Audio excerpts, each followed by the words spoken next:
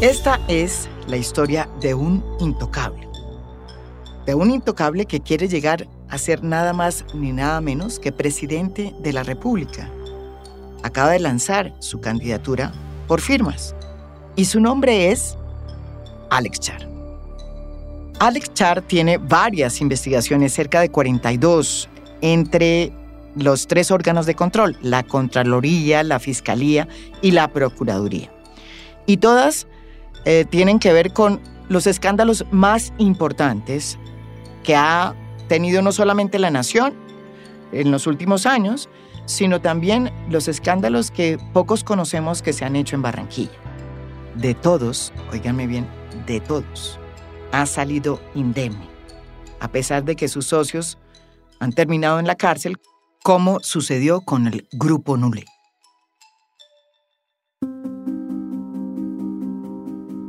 Los Nule surgieron en el mundo de los contratos y de los grandes proyectos de buenas a primeras. Se volvieron muy importantes sin tener la experiencia en el primer gobierno del presidente Álvaro Uribe. Eran 2 hermanos, Guido y Miguel Nule, de Barranquilla. Y como todo queda en familia, una de las hermanas de los Nule, adivinen de quién era y es esposa, pues de Álex Char. Tantos contratos tendrían los Nule que fueron protagonistas de una carátula muy, muy discutida luego de que se publicó en la revista Semana. Los nuevos cacaos fueron presentados como los jóvenes millonarios que iban a cambiar la cara del país con sus grandes megaproyectos. Detrás de ellos estaba también Álex Char. Nadie lo vio. Antes de que llegara a ser elegido alcalde, en el 2008, Álex Char era socio de los Nule y por lo menos en 2 grandes megaproyectos sirvió de garantía para que le dieran a los Nule los contratos que luego terminaron, como todos los contratos de los Nule, en un escándalo de corrupción. El primero fue la doble calzada, un inmenso proyecto, doble calzada de Bogotá a Girardot, un proyecto que iba a cambiar realmente toda una parte de Colombia que estaba en ese momento en una situación complicada porque la carretera era muy mala. Iba a transformar regiones. Era el año 2004. Fue anunciada en un escenario impresionante, con el ministro de Transporte y todo, la licitación. Fue casi que un hecho nacional.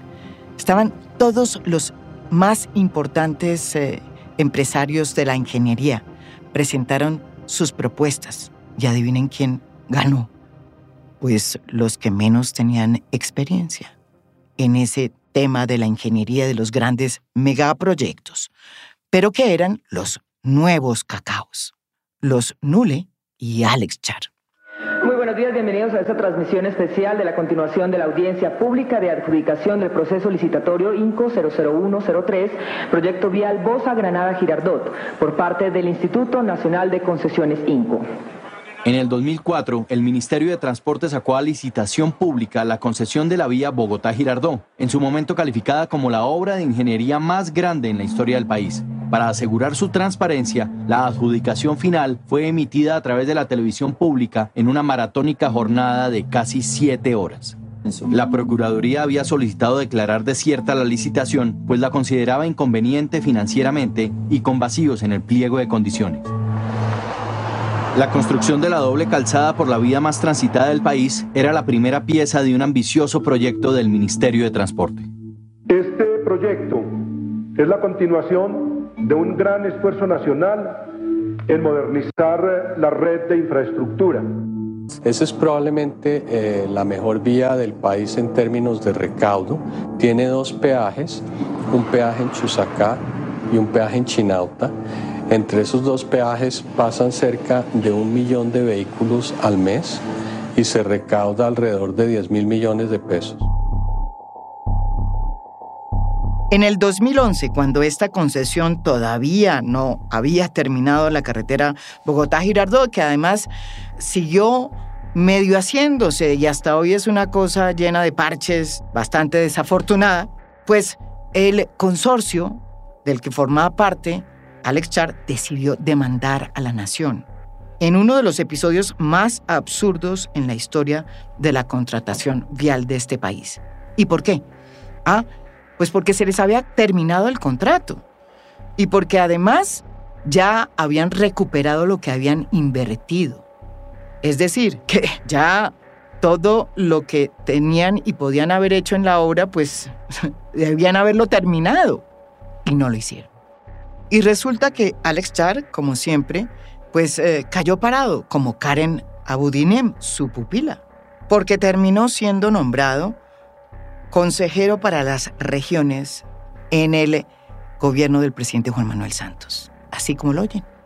En el 2012, luego de que saliera de su primer periodo como alcalde de Barranquilla. Mejor dicho, le salimos a deber al pobre Álex Char. Sin embargo, 17 años después, hace poco, hace 3 meses, miren lo que es la vida, el Consejo de Estado revivió la polémica judicial creada alrededor de esta megaobra vial. Desde hace más de una década, las autoridades le pusieron la lupa, la concesión de la vía Bogotá-Girardot, adjudicada en el 2004, como bien saben ustedes, a los empresarios Alejandro Char, exalcalde de Barranquilla, Guido Nule, cuñado de Char, y que hoy es condenado por el carrusel de la contratación de Bogotá. ¿Qué dice el Consejo de Estado? Pues que hay que investigar si hubo o no actos de corrupción en la adjudicación de ese contrato. Es decir, que Álex Char, hoy candidato presidencial, que sale en todas las fotos de la mano de la coalición de la experiencia, es el objeto de una investigación que pide el Consejo de Estado por cuenta de un contrato que hizo con los Nule hace 17 años. ¿Y saben qué dice Álex Char? Ni mu. No hay ningún medio que haya podido hablar con Álex Char para hacerle esta pregunta, la lógica. Pero tampoco no hay ni una entrevista en que Álex Char haya algún día informado o reaccionado o hablado o referido sobre los miles de escándalos que lo persiguen.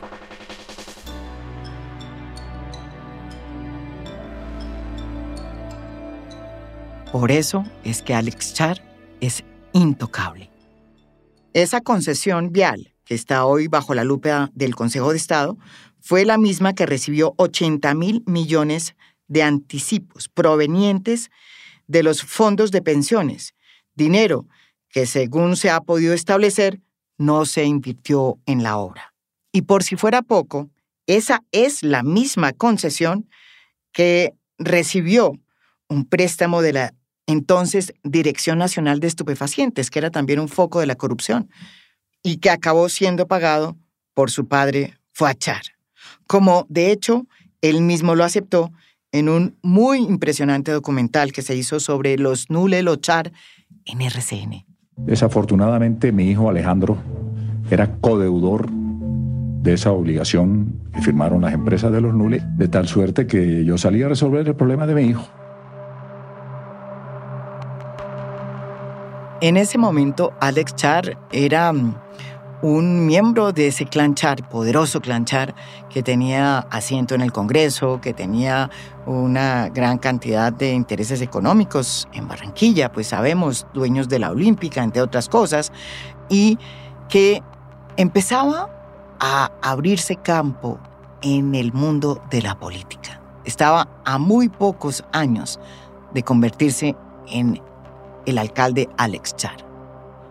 Mientras eso sucedía, tuvo otro contrato con la DIAN, que es considerado como un ícono de negligencia y de corrupción del Estado frente a ese grupo que integraban los Nule y Álex Char.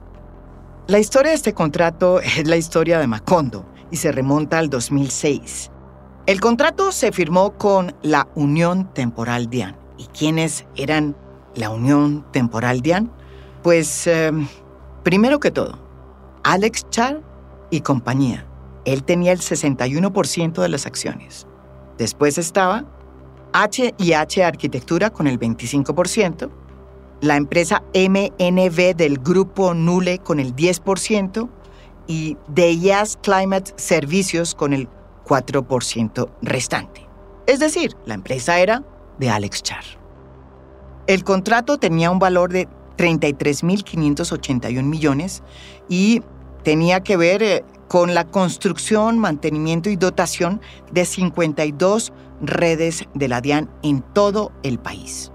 Lo más interesante de todo esto y es que la firma interventora que terminó siendo seleccionada para verificar estas obras fue la empresa Bitácora. Adivinen de quién era. Pues del grupo Nule, de los socios del dueño de la empresa que iban a fiscalizar.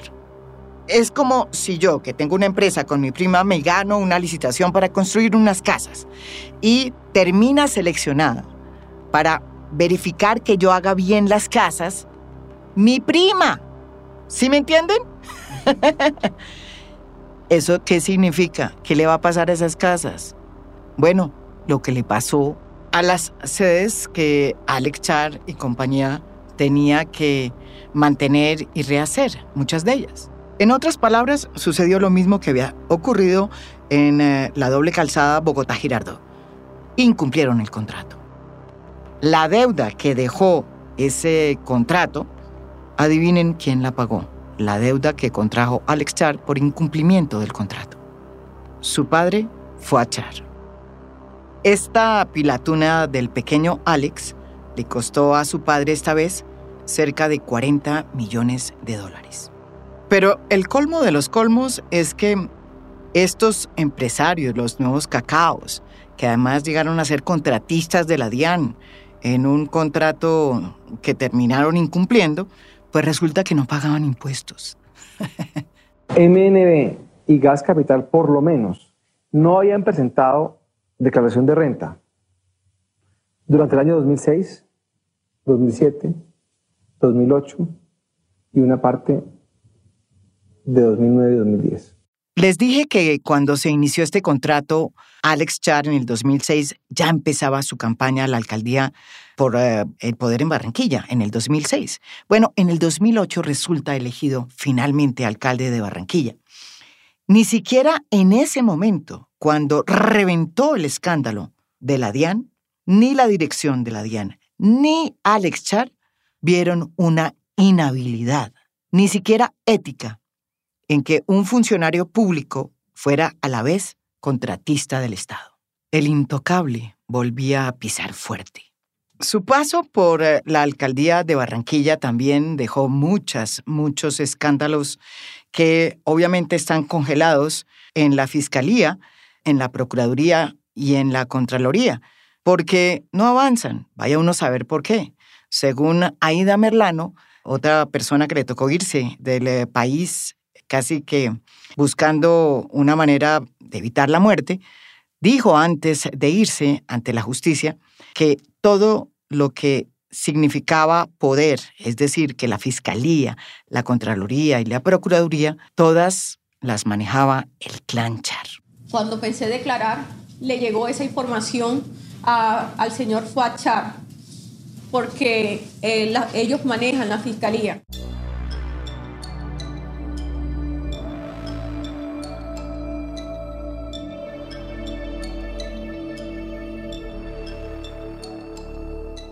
La primera y más complicada de todas las investigaciones que se le abrieron a Álex Char durante su paso por la alcaldía de Barranquilla fue la que se le abrió en la Contraloría y en la Fiscalía, relacionadas con la adjudicación en febrero del 2008 del sistema de recaudo de Transmetro, el Transmilenio de Barranquilla, a una empresa, adivinen de quién, pues de su cuñado Guido Nule. Todo queda en familia. De quien también, como ya sabemos, era socio en la concesión de la doble calzada Bogotá-Girardot desde 2004. Luego de que esa adjudicación se hizo, se descubrió que el consorcio ganador había presentado documentación falsa. Lo mismo que había sucedido precisamente en la carretera o en la doble calzada de Bogotá-Girardot. Una auditoría realizada 2 años después por la Superintendencia de Puertos y Transportes demostró que los Nule les presentaron a sus socios en la concesión falsas facturas de obra y que no ejecutaron en su totalidad los anticipos recibidos para la construcción de la doble calzada Bogotá-Girardot. Entiendo que el faltante entre lo que se adelantó y las obras que se entregaron fue del orden de 70.000 millones de pesos. El contrato millonario que Álex Char le adjudicó a su cuñado y a sus socios fue por 1 billón de pesos. Por cuenta de ese caso, a Char se le abrió una investigación preliminar en la Fiscalía en 2010. Y como todas las que se le han abierto a Álex Char y a los Nule, pues esta es otra de las tantas investigaciones que sigue hasta hoy dormida y parada en la justicia. Álex Char ha sido el gran intocable de la política y de todos los poderes en la costa. Hasta incluso le ha ido mejor que a otros, como Kiko Gómez, como a los Géneco, como al propio Ñeñe Hernández, otro amigo de él, y como a los Nule, su familia. A ellos, la justicia de alguna manera los ha tocado. Así no hayan cambiado mucho las cosas, porque desde la cárcel siguen haciendo de las suyas. Álex Char es imbatible. Estuvo metido hasta el cuello en el escándalo de los Nule, pero salió indemne. Estuvo metido en el escándalo de la doble calzada Bogotá-Girardot, pero gracias a su padre Fuad Char salió indemne, porque fue él el que lo sacó de esos escándalos de corrupción y pagó sus deudas. Su nombre salió salpicado en el escándalo de Odebrecht, porque uno de sus socios, Javier Torres, amigo y mega contratista de Barranquilla, recibió poco más de 9.000 millones de pesos de Odebrecht. Y según lo que se ha podido establecer, es bastante probable que ese dinero hubiese sido destinado a la financiación, dicen las fuentes que investigaron ese caso, para la financiación de su segunda campaña para la alcaldía de Barranquilla. Álex Char ganó las elecciones por segunda vez como alcalde de Barranquilla en el 2016. Para no hablar de los escándalos sobre la AAA de Barranquilla, que también lo señalan y que se están hundiendo en la Fiscalía y en la Procuraduría. Álex Char no da entrevistas y como los reyes no le responde a nadie. Como candidato, pues no va a poder salirse con la suya y va a aceptar que tiene que responder a todos estos interrogantes que hay sobre los escándalos de corrupción que lo persiguen. Como por ejemplo, el tanque de Barranquilla, una mega obra que iba a transformar a Barranquilla porque iba a darle agua al suroccidente de esa ciudad y que no se ha podido terminar por la corrupción que hubo en su gobierno. En su gobierno cuando fue alcalde. Hay una denuncia muy clara y muy fuerte contra Álex Char, muchas personas de su entorno y la propia Margarita Cabello, hoy procuradora que todos conocemos, de Barranquilla también, por haber recibido unas coimas que fueron pedidas por él para poder realizar el megatanque de Barranquilla. Quien hace esas denuncias es Luis Enrique Guzmán Champs, un ganadero que terminó pagando esas coimas y que aceptó que cometió un error, que cuando vio que no le iban a devolver el dinero de esas coimas, ni siquiera en otros contratos decidió ir a la fiscalía y contar lo que pasó, cómo era que funcionaba la operación de la corrupción por cuenta de los contratos. Adivinen qué, a pesar de que Álex Char es el único político que tiene una persona que públicamente ha denunciado que él le pidió una coima y que él la pagó y que se la recibió, ¿sí? Él ni se mosquea. sigue campante, preparando hoy su candidatura a la presidencia y viendo cómo borra de su Instagram las fotos comprometedoras con el Ñeñe y Álex Char, entre otros. Dirán sus asesores, que siempre lo han mantenido por fuera del ruedo de los medios, que solo basta con que Álex Char hable de Junior, que es su papá.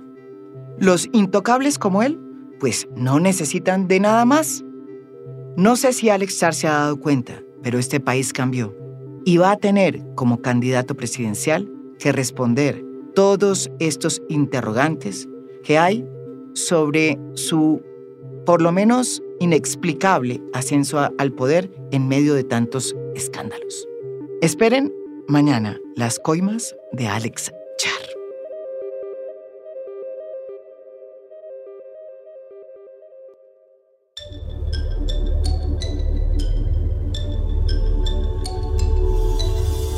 A Fondo es un podcast original de Spotify. Producción general, Lucy Moreno. Editor de contenido, Adrián Ateortúa. Editores de audio, Cristian Leguizamón y Audio Factory. Música original del maestro Óscar Acevedo. Gracias por escuchar. Soy María Jimena Duzán.